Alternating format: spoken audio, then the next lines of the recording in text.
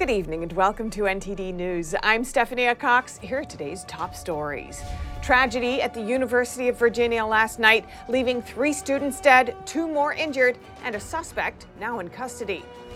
President Biden meets with Chinese dictator Xi Jinping in person for the first time since Biden took office. What does the meeting mean for human rights and for Taiwan? We hear from lawmakers and experts. A new exit poll on elections in Arizona says Republicans were negatively impacted by voting machine malfunctions in Maricopa County. That's as the governor's race there remains too close to call. And the balance of power is tight in both chambers of Congress. With a handful of House races left to call, the parties prepping to pick their leaders, including who will replace Speaker Pelosi if the GOP prevails.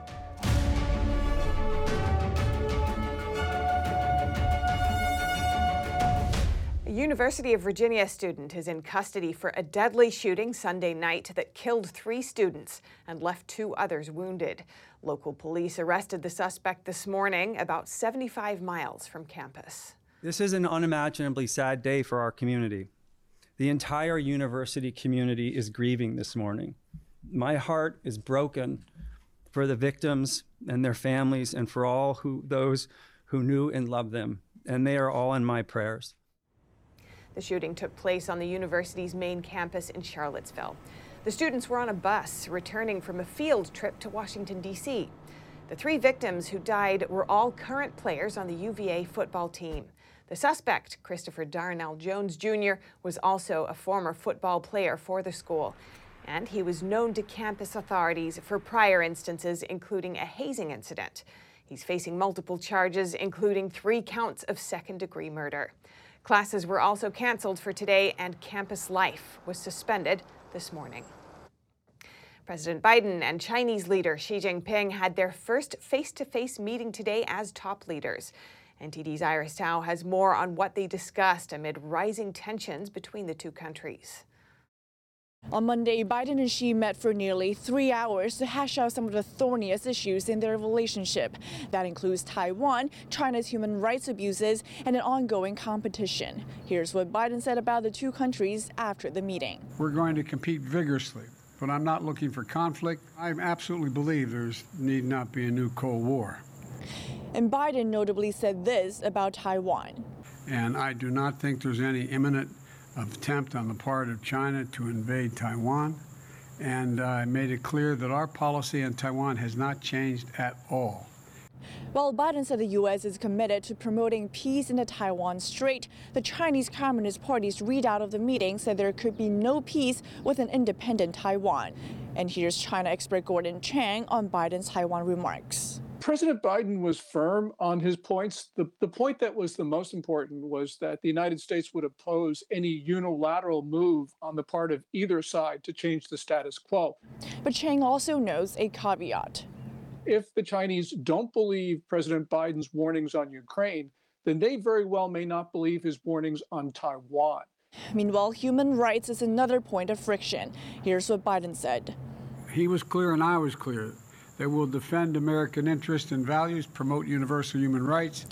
The White House added that Biden raised concerns to Xi about China's human rights abuses in Xinjiang, Tibet, and Hong Kong. But the Chinese statement made 0 mention of them.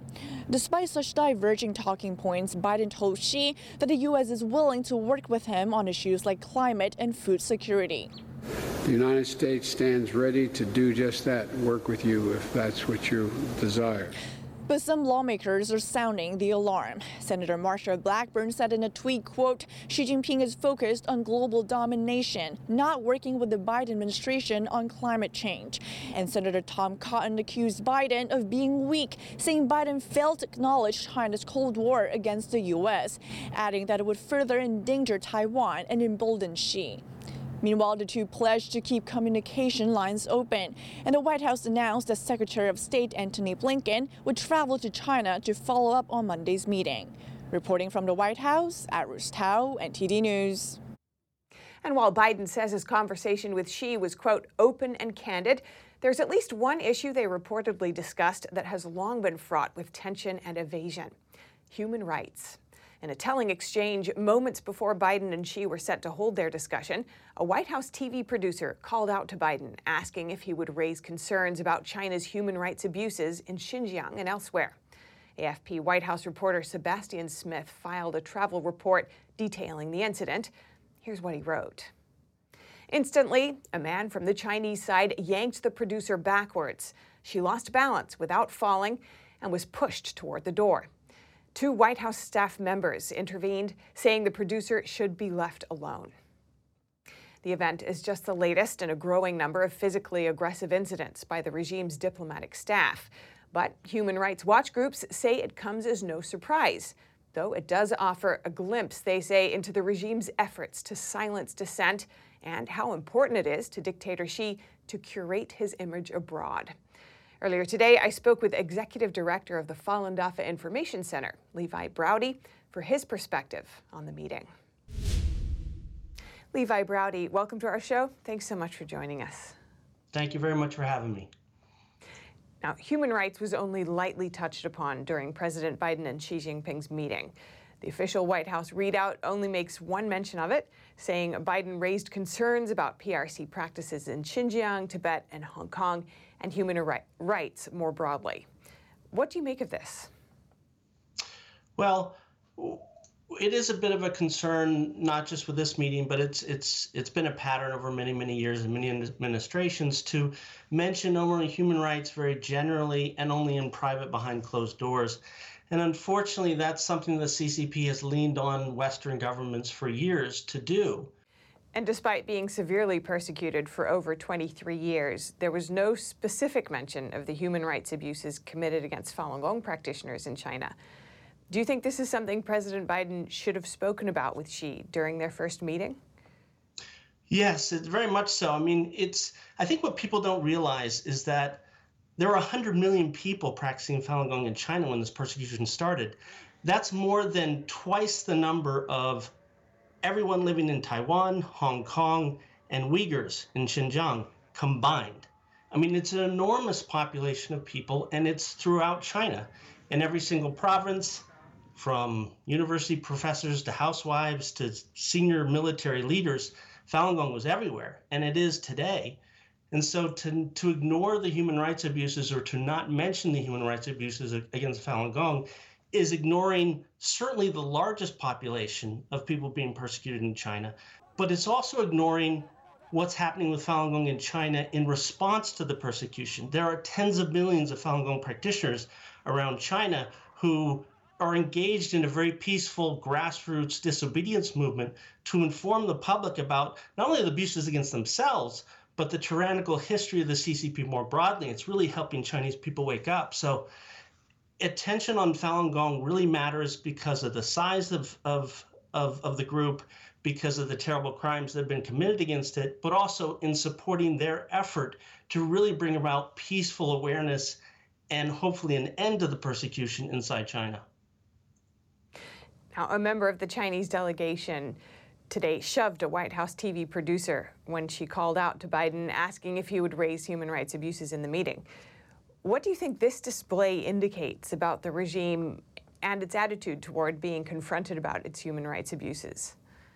Well, there's two things there. And I think, this was not a surprise to us. I mean, going back over the last 20 years, we've had our own people, if they try and demonstrate in front of a Chinese leader or something like that, when they're traveling delegations around the world, we've gotten beaten, shoved. I mean, this is very par for the course. It's very normal. The fact that it happened in such a high visibility position is not usual, but I think it does offer a glimpse to something, which is the second point I want to make, and that is, according to Freedom House and much of our studies and studies of other groups, China is the largest aggressor of transnational repression around the world, meaning they go after any voice that tries to give a voice to people who are being persecuted in China, or just say something that the CCP doesn't like, and they systematically attack those people in Western democracies, let alone other countries around the world. We've seen this throughout the United States here with the Falun Gong community. We've had people beaten, harassed, their businesses threatened, their family members back in China threatened. So this is, I mean, it was interesting because it was just a tiny little incident, but it really, it did show you a very small glimpse of of what the CCP is engaged in worldwide to silence dissident voices, to silence journalists, to silence anybody who is going to shine a light on the human rights abuses in China. So I think it's very telling, and people should pay attention to this and kind of explore that behavior and what they're really doing around the world. And the Chinese Communist Party is criticized around the world for a number of things, but being confronted about its human rights abuses seems to be a particular sore point for the CCP. Why do you think this is? Well, you know, we've had, there was a leaked speech from a senior Chinese official that came out in about 2016, and he talked about how important it is to manage, especially these traveling delegations, especially when someone like Xi goes abroad. And he was bragging that Xi had had 40 days of international travel without any kind of nuisance incidents. This is critically important because a lot of the CCP's own legitimacy inside China is their acceptance or their supposed acceptance on the world stage. And so it's critically important for them to micromanage every moment of any time a Chinese leader or Chinese official is traveling abroad. And that means they'll go to great lengths to silence people, again, in Western countries, in democratic countries. And I think it also speaks to how afraid the CCP is for anything that might shine a little bit of a light on what they're really doing to their own people back under the communist regime. So going forward, what would you like to see Biden and his administration do in relation to human rights abuses in China? Very clear, and the evidence on this is very clear. Public, specific pressure. That's the only thing that works. Going back to the sanctions that the Biden administration did, and before him, the Trump administration, multiple administrations have sanctioned Chinese officials specifically for their persecution of Falun Gong. And that has ripple effects throughout China in ways that maybe many people don't realize. Chinese officials, Chinese police chiefs start worrying that they're going to get sanctioned, and they start easing up, in some cases, on persecuting Falun Gong and other people inside the country. And so those kind of specific actions are the only thing we've seen that Western governments have done so far that have actually had an impact on the lives of people inside China. We need more of that. Indeed. Thank you so much, Levi Browdy, Executive Director, Falun Dafa Information Center. Great to have you with us. Thanks for having me. And turning now to the midterms, the balance of power now decided in the Senate, narrowly in Democrats' favor. And a narrow majority will mark the House, too. Navigating Congress with a slim majority puts even more weight on the role of leadership. But for both parties, picking a leader is proving challenging. NTD's Melina Weisskopf reports. Lawmakers are back in D.C., and now's the time to pick party leadership for the new Congress. Republicans moving quicker than Democrats, taking votes this week. Though some Senate Republicans want to delay. Senators including Marco Rubio, Ron Johnson, Lindsey Graham, and Ted Cruz want to wait to see the results in Georgia. Republicans won't hold the majority in the Senate, as the latest win in Nevada secured 50 seats for Democrats. 3 reasons that we defied all the expectations. First, we had great candidates. Our candidates cared about people. Senator Chuck Schumer is expected to lead Senate Democrats. A formal vote will be held in December. But who will be the House Democrats' top leader? Pelosi is still holding back her plans. The wishes of my family and the wishes of my caucus, but none of it will be very much considered until we see what the outcome of all of this is. House Minority Leader Kevin McCarthy is eager to replace the Speaker. Kevin McCarthy has worked extremely hard to understand how to get things done, work with people on both sides of the aisle. House Republicans will take a vote tomorrow, but McCarthy's bid faces pushback. Representative Andy Biggs says there will be a challenger, and other members saying it's not a bad idea. For debate and deliberation and discussion, and some of that discussion will be passionate, and that's okay, because democracy is supposed to be a little messy. While other members like Representative Marjorie Taylor Greene call it a bad strategy due to the razor-thin margin the GOP is projected to take. The party needs to secure 6 or more seats for a slim majority in the chamber. And congressional leadership will have a challenging time navigating these waters moving moving forward, because what we're looking at is a Republican-led House with a very slim margin of a majority, a Democrat-led Senate with also a very slim margin, and then, of course, a Democrat-controlled White House. So all of these parts of the government will have to work together to move forward with legislation for President Biden to sign into law. Reporting in Washington, D.C., Melina Weisskopf, NTD News. And as we continue to wait for the final counts in Arizona's closely watched governor's race, Arizona's Republican Party announced a recent exit poll. It says a significant number of Republican voters were impacted by Election Day machine malfunctions. NTD's Arlene Richards has that story. Because I don't trust it going in a box. The box may never make No way. Arizona's Maricopa County is no stranger to voter distrust. After the 2020 presidential election, voters filed lawsuits against the state's largest county, alleging the machines didn't count their votes. Also in 2020, the Republican Party of Arizona filed its own lawsuit, asking for an audit of the votes. Those cases were all dismissed. On Sunday, the Arizona Republican Party made new claims of voter unfairness. This time, they say it happened in the 2022 midterm elections. In a Twitter post, the party said voter suppression reared its ugly head in Arizona at the hands of Maricopa County. The party partnered with Big Data Poll to conduct an exit poll. The poll states that Republican voters in the state were negatively impacted by tabulator malfunctions. Looking at voter behavior, the poll states that voters who support Republican candidates were more likely to vote on Election Day, while the Democratic Party encouraged voting by mail.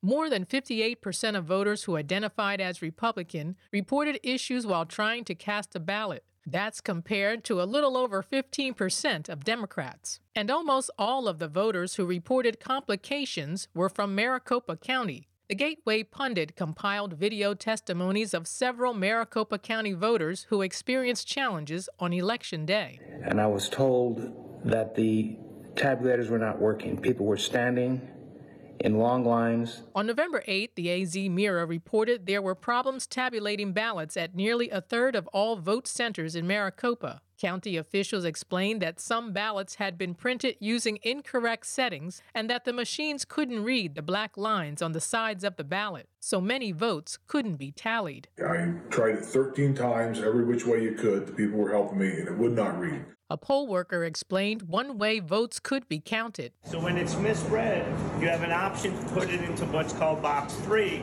and it gets read, whether it goes downtown and gets read manually, or whether it gets refed into our tabulator. We don't want to adjudicate. Box 3 was located underneath the machine where voters attempted to cast their ballots. If it couldn't be read, the voter could place the untallied ballot in the box where it would stay until the polls closed. A bipartisan team at the Central Election Center would count the ballots later. County Supervisor Bill Gates, a Republican, assured voters the problems didn't indicate fraud. What happened yesterday should not be used to question the integrity of the election. Again, everyone who was checked in, who showed up with a valid ID, they had the opportunity to vote, and those votes are going to count. On Monday, the Post-Millennial reported that Bill Gates and the Maricopa County Recorder, Stephen Richer, also a Republican, started a political action committee in 2021 to stop MAGA Republicans. The PAC, called the Pro-Democracy Republicans, states on its website, "The Arizona election wasn't stolen.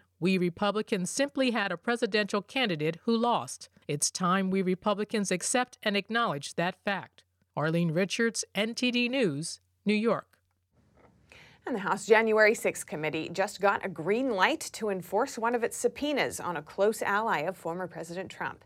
The Supreme Court today allowed the committee to obtain the phone records of Kelly Ward, chairwoman of the Arizona Republican Party. The House panel said Ward tried to help Trump stave off defeat in the 2020 election, and they want to learn whom she communicated with. Ward had asked the court to hold back the subpoena. She argued that her First Amendment rights would be chilled if the committee were to obtain the phone records. The chairwoman also said that the Democrat-controlled committee was engaged in an evidentiary fishing expedition against political rivals. Justices Clarence Thomas and Samuel Alito dissented from the ruling. And in California's midterm election to decide who will govern the Golden State, results show incumbent Gavin Newsom is in the lead, but it's the state's closest gubernatorial race since 2010. NTD's David Lamb has the details.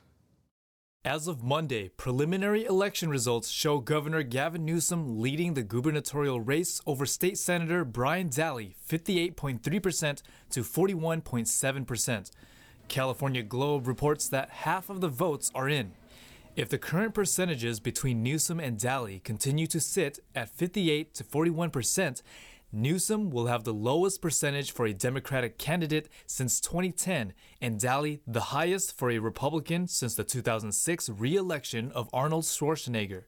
This is the closest battle for the state's race for governor since over a decade. Back in 2010, former Governor Jerry Brown, a Democrat, defeated Republican challenger Meg Whitman 53.8% to 40.9%.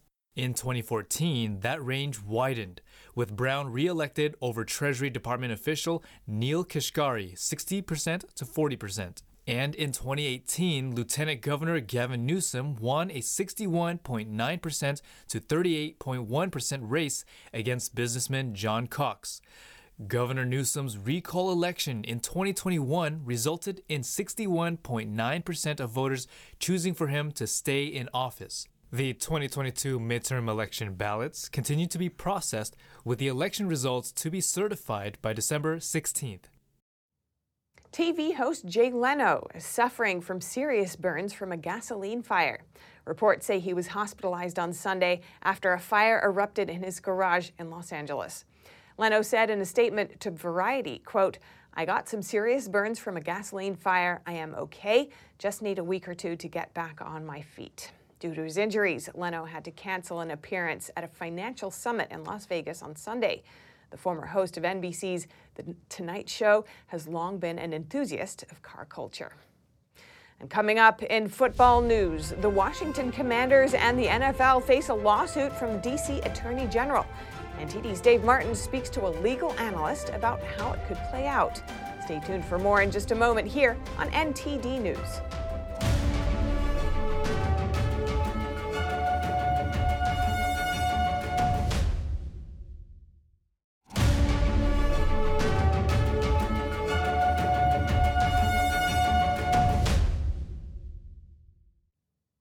Welcome back. And now, turning to sports news, here's NTD's Dave Martin with today's top stories. The Washington Commanders, along with owner Daniel Snyder, plus the NFL and Commissioner Roger Goodell, have been named as defendants in a civil consumer protection lawsuit from D.C. Attorney General Karl Racine. The suit accuses them of colluding to deceive D.C. fans by lying about an inquiry into, quote, sexual misconduct and a persistently hostile work environment. Now, the NFL conducted an independent investigation into the team's workplace culture back in 2020. The result was the league fining the Commanders $10 million for having a, quote, toxic workplace culture, though the results of the investigation were never made public. This lawsuit seeks a court order to reveal those results. At its core, I really don't understand how this case is going to be a successful consumer class action. Aaron Solomon, who's the chief legal analyst at Esquire Digital, told me that in any kind of civil lawsuit, the plaintiffs have to show that they've been damaged.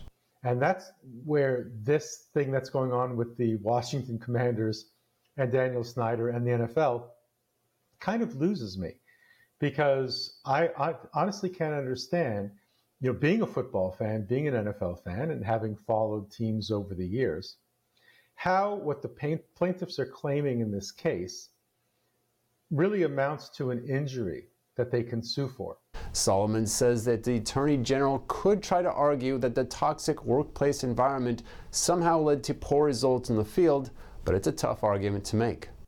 So it seems to me that even if what the plaintiffs are alleging here is true, that the ownership was horrible and the team was dysfunctional, I'm not really sure how the fans were damaged. I think from a legal perspective, this is going to be a real stretch. And moving on to tonight's sports schedule, 7 NBA games are on tap tonight, highlighted by a Celtics-Thunder matchup featuring 2 of the top 7 scorers in the league in Jason Tatum and Shai Gilgeous-Alexander. Meanwhile, in the NHL, a quadruple header this evening featuring the defending Stanley Cup champion Colorado Avalanche hosting the St. Louis Blues. And finally, for you NFL fans, the undefeated Philadelphia Eagles host the Washington Commanders on Monday Night Football. And that's it for sports. Back to you, Steph. Thanks, Dave. And that's all for today's news. Thanks for tuning in. I'm Stephanie Cox. Good night.